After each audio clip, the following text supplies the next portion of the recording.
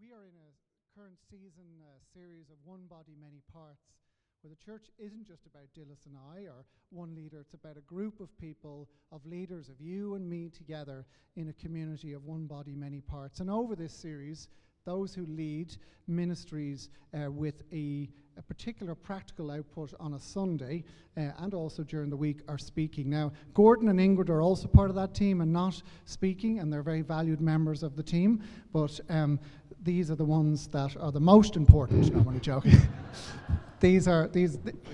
Yes. So I'd love to pray for Joe, and he leads the youth ministry, and he's going to be speaking today about his heart and his passion and what one body, many parts means for him and for our youth in the kingdom. So can I just pray for you? Come into the center here. So join at me as we pray for Joe.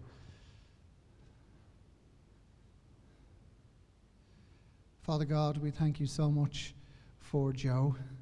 We thank you, God, for who he is in you. We thank you for the freedom that he has in this place with his family to speak about the call in his life, the identity that he has in you, the love he has for the youth and for your kingdom. So give him a sense of an even deeper passion as he communicates and as we listen about his expression of one body, many parts in Holy Trinity and beyond. In the power of the Spirit we pray for him. And in Jesus' name, amen. Amen. Go for it, buddy. Thanks, man.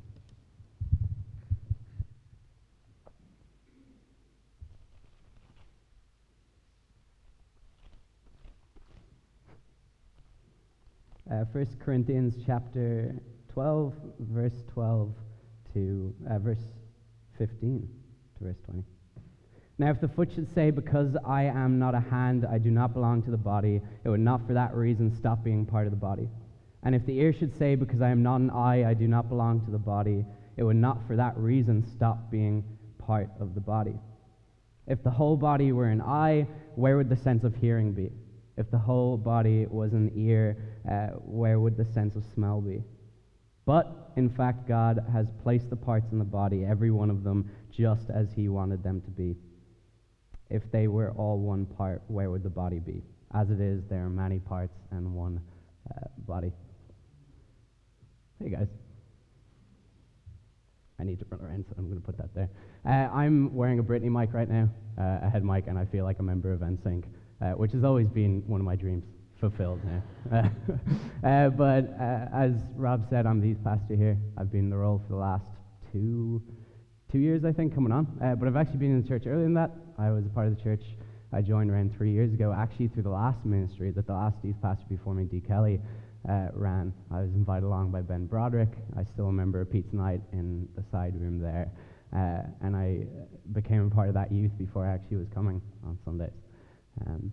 And that youth was so strange. There's 3 youth and 20 leaders, and no one really knew what was going on. We just ate hummus most of the time. I'm not sure what it actually gave me spiritually, but what it definitely did was it actually was through this youth that I joined this church. It was through the youth and those Monday nights that I came into this community and realized that I actually belonged here. It was through these Monday nights that I found this family and actually felt like I can be a part of this. And you can imagine the honor that I felt being asked to actually work with the youth myself and join in on that and actually get to give back. It was such a privilege.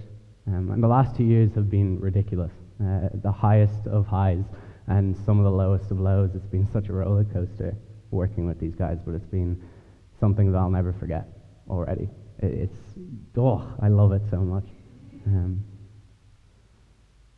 But yeah, Rob came to me and Rob had this idea for the teaching series where different people will get to do talks, and the questions were, what is your passion? What does it mean for youth to be a part of the body? And straight away I had this story in the Bible that actually my mentor Paul Keegan taught me earlier in the year that so quickly became really personal to me. It was a huge thing for my own growth, and then so quickly became something that was at the root of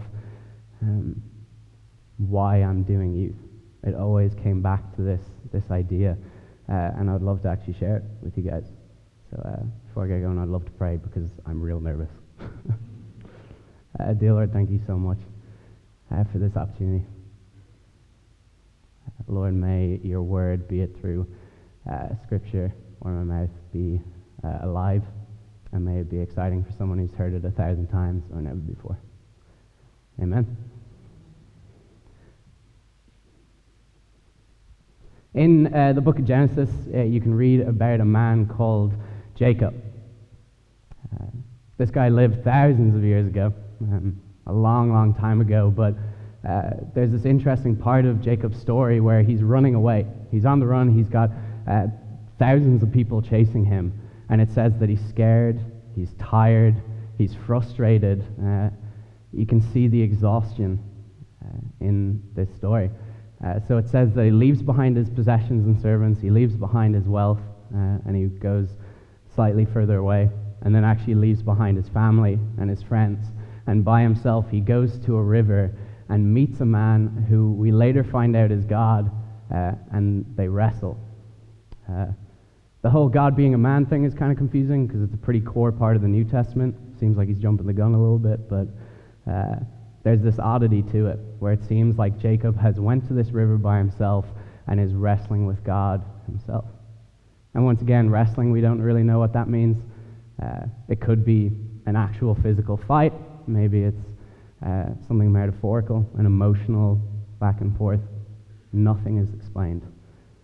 It just says that Jacob goes to this river by himself and wrestles with God. They wrestle all night. They go on, and it says that through the night the sun is starting to rise and they're still wrestling, and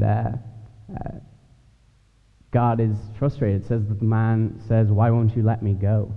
We've been at this for hours, let me go." And God, or Jacob, in his frustration, in his fear, in his exhaustion, says, "I won't let you go until you bless me. I'm not going to stop wrestling you until you give me what I want." We don't know what blessing means, but you can see he's determined. But this is the question that has touched me in such a special way. God's response, he asks Jacob, "What is your name?" I think this question was actually pretty layered. Because zooming back in Jacob's story, the first thing we hear about him is he actually has a brother. He was the son of Isaac and his wife Rebekah, and he was a twin alongside a guy called Esau. But right in those first few verses that we hear about Jacob, Esau and Jacob had this slight difference. It says that Esau grew up to be a hunter. He was a man of the country. He went out and hunted for food. And it said in particular that his dad, Isaac, had a love for Esau. But then it flips to Jacob and seems a little biased because it says that Jacob was content staying at home. While Esau was out hunting and providing the food, Jacob seemed to just stay at home. But it does say that Rebekah, the mum, had a love for Jacob. You can see this difference and this tension between the twins. But very quickly we hear that it doesn't seem that Jacob is okay with this tension. Very early on, Esau comes home, has some food, he's hungry and he wants it cooked, and Jacob says, "I'll cook you dinner, but if you give me your inheritance, if you give me what you will get as the older twin." So Esau is already put in this place, accepts it for whatever reason, must have been super hungry. And Jacob has just stolen Esau's inheritance. Then later on, in a ridiculous story of mischievousness, that's not a word, in trickery and in lies, Jacob actually goes on and continues to steal from Esau, steals Esau's blessing, even pretends to be Esau. He dresses up like him, covers himself in hair, in another strange story. It's Genesis. Genesis is the oddest book. But in this odd story, dresses up like Esau, goes to his father Isaac, and lies and pretends to be Esau, and steals his blessing. Esau had these two things that Jacob didn't, a blessing and an inheritance from his dad that Jacob clearly wanted and did anything to get. The story continues to spiral out of control. It says that Jacob runs away to a foreign country. He works for this man, but ends up stealing from the man, running away with his daughters and his wealth. And this story is just a snowball out of control. It seems that Jacob is just lying and tricking and hurting people over and over and over. And this is actually where we find him being chased. This is where we find him at the river, leaving everything behind and going to God. But with Jacob, there's this feeling that I actually really connected with. Jacob, that idea that Esau had something he didn't have, and Jacob believed that he had to have it, and would do anything to have it, is such a real feeling. Jacob was going out of control to do anything because he thought that him staying at home wasn't right. It's not what he should be, and saw in his brother something that he thought he should have and would do anything to get it. Before I was a Christian, before I started coming to youth, even church before this, especially in my early teenage years, I felt that same pressure. It wasn't my family. My brother's actually in the congregation. This would be an awkward way to say, hey, I resent you. But for me, it wasn't from my family. But growing up, especially as I came into my teenage years, I felt that same pressure that there was something I didn't have that I needed to somehow get a hold of. I don't know if it was maybe something in the family, something in school, something in the teams, my friends, the people I was around. There's something that I suddenly thought I didn't have. I had something. I knew I was a person. I knew that there was good parts about me, but that's not what I was supposed to be. That's not what me as a man should become. And then I would look around and I would see these people and these personalities, and they would have these things. And I'd be in the corner looking at it, admiring it, but wondering, how do I get that? And then, just like Jacob, I started stealing, lying. I would do anything, manipulating people. It wasn't that dramatic, but I would do anything to try get these things that I thought I needed.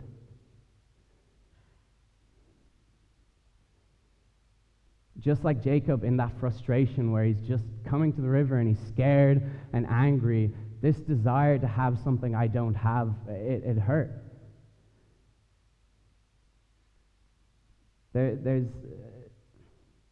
When you get caught in this spiral of seeing things that you think you need, all it does is just leads to this fear and hatred. I would look at what I had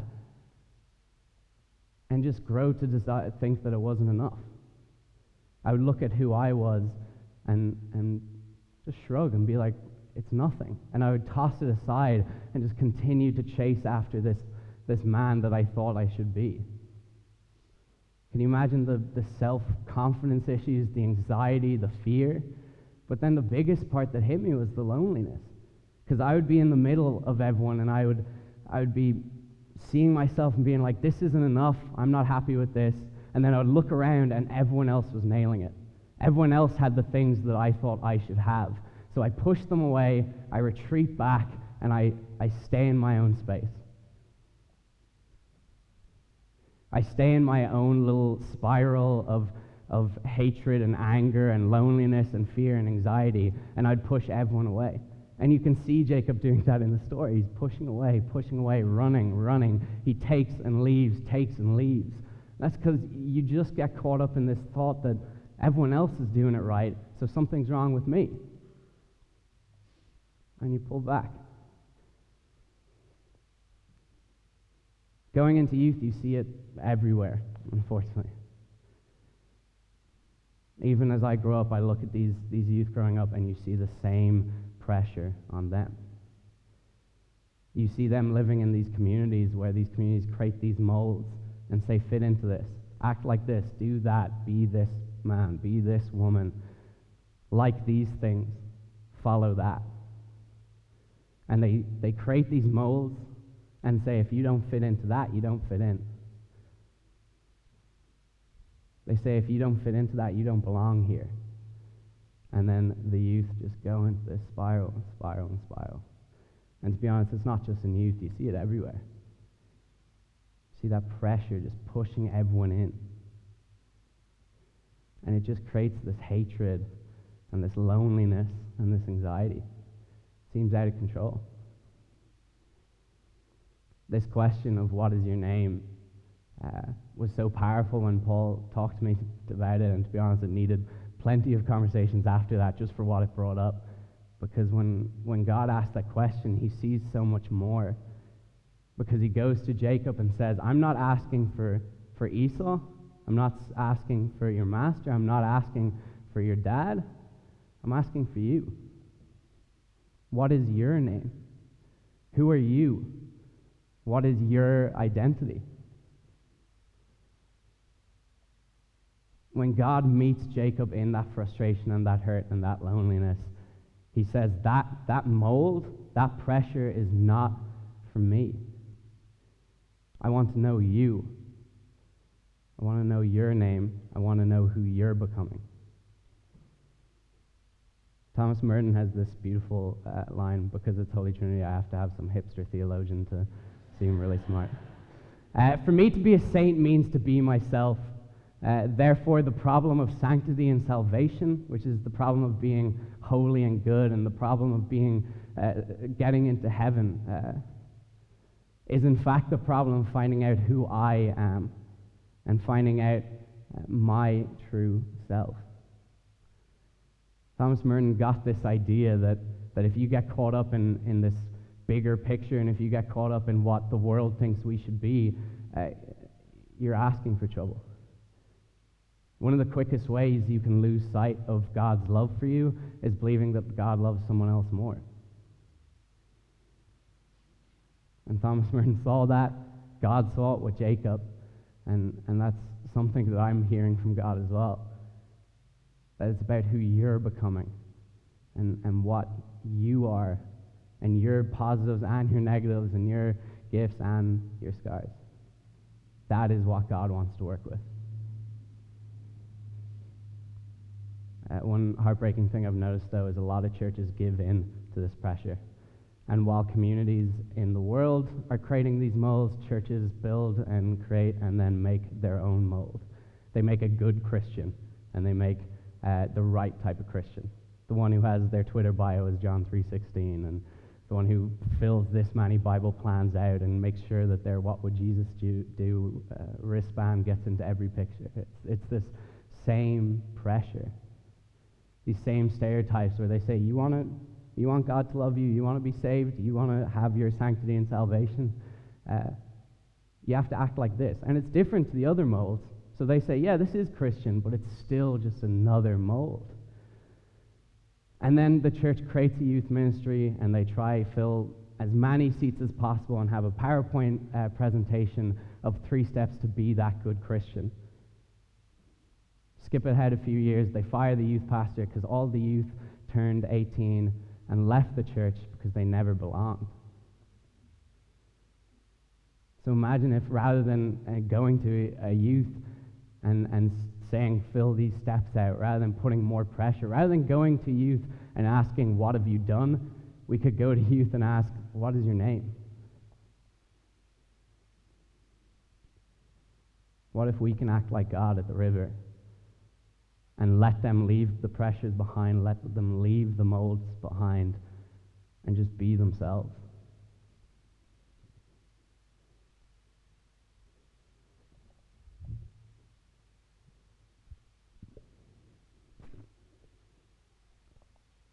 There's one last part of the story of Jacob that I'd love to chat about, because with God's question, there's a really beautifully simple answer, like almost as beautiful as the question. Jacob just answers Jacob. Jacob accepts what God is giving him. He realizes that, yeah, I have been chasing after Esau, I have been chasing after Isaac, and he just answers, my name is Jacob. And it says that God blessed him. And it's nice. His story actually goes on, and it gets a little better. It's still Genesis. It's still a mess, but it really is a beautiful turning point for Jacob. But one response that God has is he doesn't just leave him and he's happy out. He actually changes Jacob's name.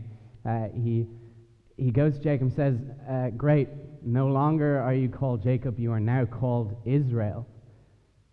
For you have encountered or wrestled with God and with humans, and you have overcome.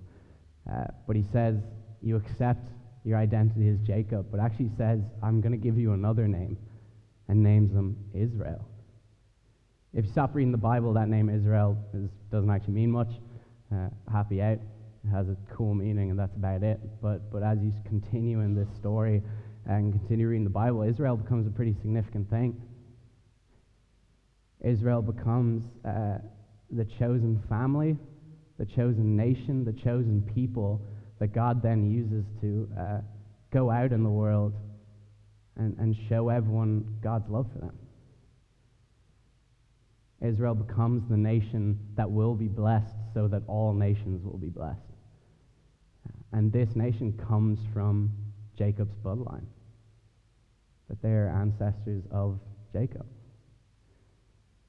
The reason I think this is just as beautiful is because when Jacob accepts his name and accepts God's invitation to step away from these pressures, he doesn't just get his identity, but he gets invited into something a lot bigger, a lot more than just him. He gets pulled out of his self-centered, he doesn't just get pulled out of his self-centered issues and his problems, but he gets invited out and says, there is something more for you. There is more in mind. There's a bigger picture going on, and he pulls him up and brings him into it. The passage I read earlier was a letter from Paul to the churches thousands of years after Jacob has had this encounter with God, but I think Paul's actually talking about something very similar. Now, if the foot should say, because I am not a hand, I do not belong to the body, it would not for that reason stop being part of the body. And if the ear should say, because I am not an eye, I do not belong to the body, it would not for that reason stop being part of the body. If the whole body were an eye, where would the sense of hearing be? If the whole body were an ear, where would the sense of smell be? But, in fact, God has placed the parts in the body, every one of them just as he wanted them to be. If they were all one part, where would the body be? As it is, there are many parts, but one body. Paul shuns this same pressure that Jacob had. He must have heard of this bickering and this fighting in the church about this Christian mold.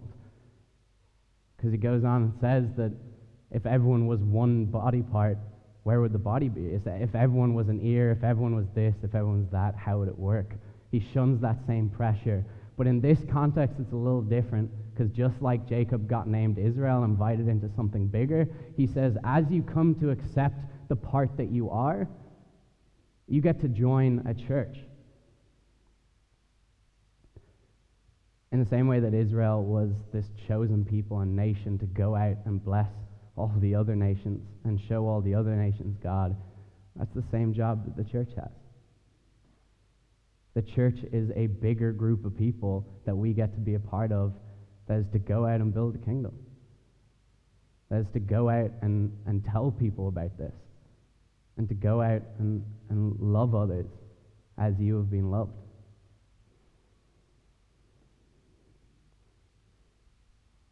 In my own story, as I once again was progressing through this, dealing with this pressure and this unhappiness with myself that I had a very similar invitation. As I came to accept myself, to realize that God actually has something in mind for me and wants to talk to me and wants to have a relationship with me, I stepped out of that loneliness, I stepped out of that isolation, I was stepping into myself and stepping into that personality and identity that he had for me. And very quickly, before I knew it, it wasn't just me on a journey. Suddenly he pointed at some other people and said, great, love them now. As I was stepping into the love that God had for me, he very quickly showed me what he had in mind for me. There was this ministry that just came out of nowhere. Rob pulled me into a meeting and said, hey, you're going to be the youth pastor now. And I was like, what? Because there's this feeling that I was on my own journey. I was caught up in who I was becoming. I was caught up already. I had enough on my plate because I have to figure out who I am. I have to figure out my me. And then God's like, whoa, you're actually going to do some work now. It's been work. But it was almost like God was saying, great, you're understanding who, but here's why. Because my personality was suddenly being used for something. My identity was actually being put into something. Because suddenly the super charismatic, loud Joe was actually used to welcome some people into a youth group. And these things that I was becoming, falling in love about myself, actually had something to pour out on. Because just like Jacob, and I think Paul's saying the same thing, when you start to accept your identity, you don't just discover who you are, but you discover what you were made for. It's so much more than just us and our journey. Because as we start to accept that and fall in love with what God has in mind for us, we get placed into something so much bigger. We get placed into a church. We get placed into a family where we get to start loving back. If you guys were here for last Sunday, Sherry gave us an amazing sermon on prayer and worship. But Sherry and I are very similar in some ways, but there's parts where I don't get about her, and her need for lists, man, baffle me. But I did love that idea that at the end of her sermon, she actually stopped and said practically, what? What do I do? What's next? And writing this sermon, I realized that I was building up all these ideas and getting excited, but actually stopping and being like, wait, how do we start on this journey? How do we start wrestling with identity? How do we start actually being put in a church and getting to be used? And I think C.S. Lewis, another trendy quote, just nailed it. Your real new self will not come as long as you are looking for it. It will come when you are looking for him. Look for yourself, and you will find in the long run only hatred, loneliness, despair, rage, ruin, and decay. But look for Christ, and you will find him, and with him, everything else is thrown in. Ephesians 4, chapter 4, Paul talks about the same idea as the church as a body.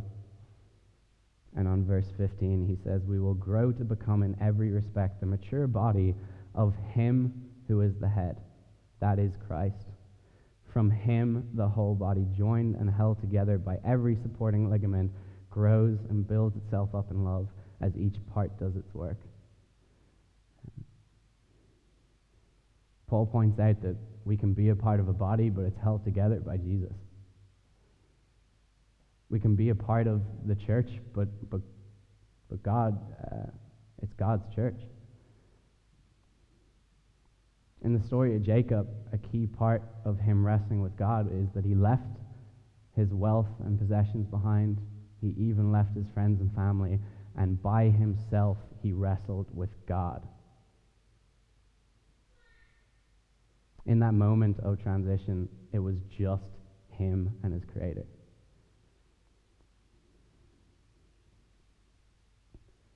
Many will tell you where to go. The world will give you people to follow and chase after. But if I've learned anything, it's in that moment of just isolation with Jesus and God and chasing after how he lived and what he taught us. That is where you find your identity. That is where you find your purpose. So as we go out in this week and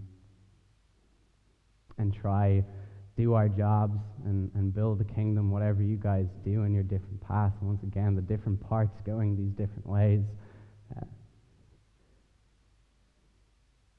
I beg of you to lose yourself, find God, and join the church. Let's pray.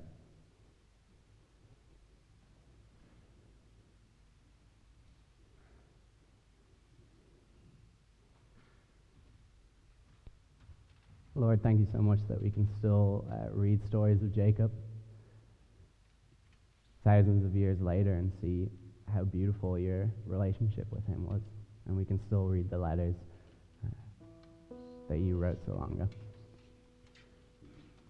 Lord, as we try this ugly task of figuring ourselves out and stepping into this body, through all the clashes and disagreements and conflict that can sometimes fill a church, and the hurt and the brokenness and that anxiety, despair, ruin that can sometimes come out of so many different parts coming together.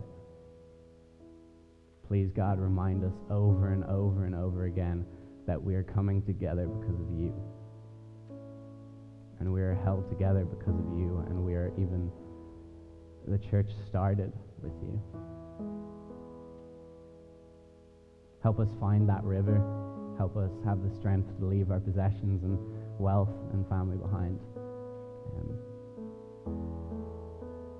And help us wrestle with those questions and pain and hurt that we have.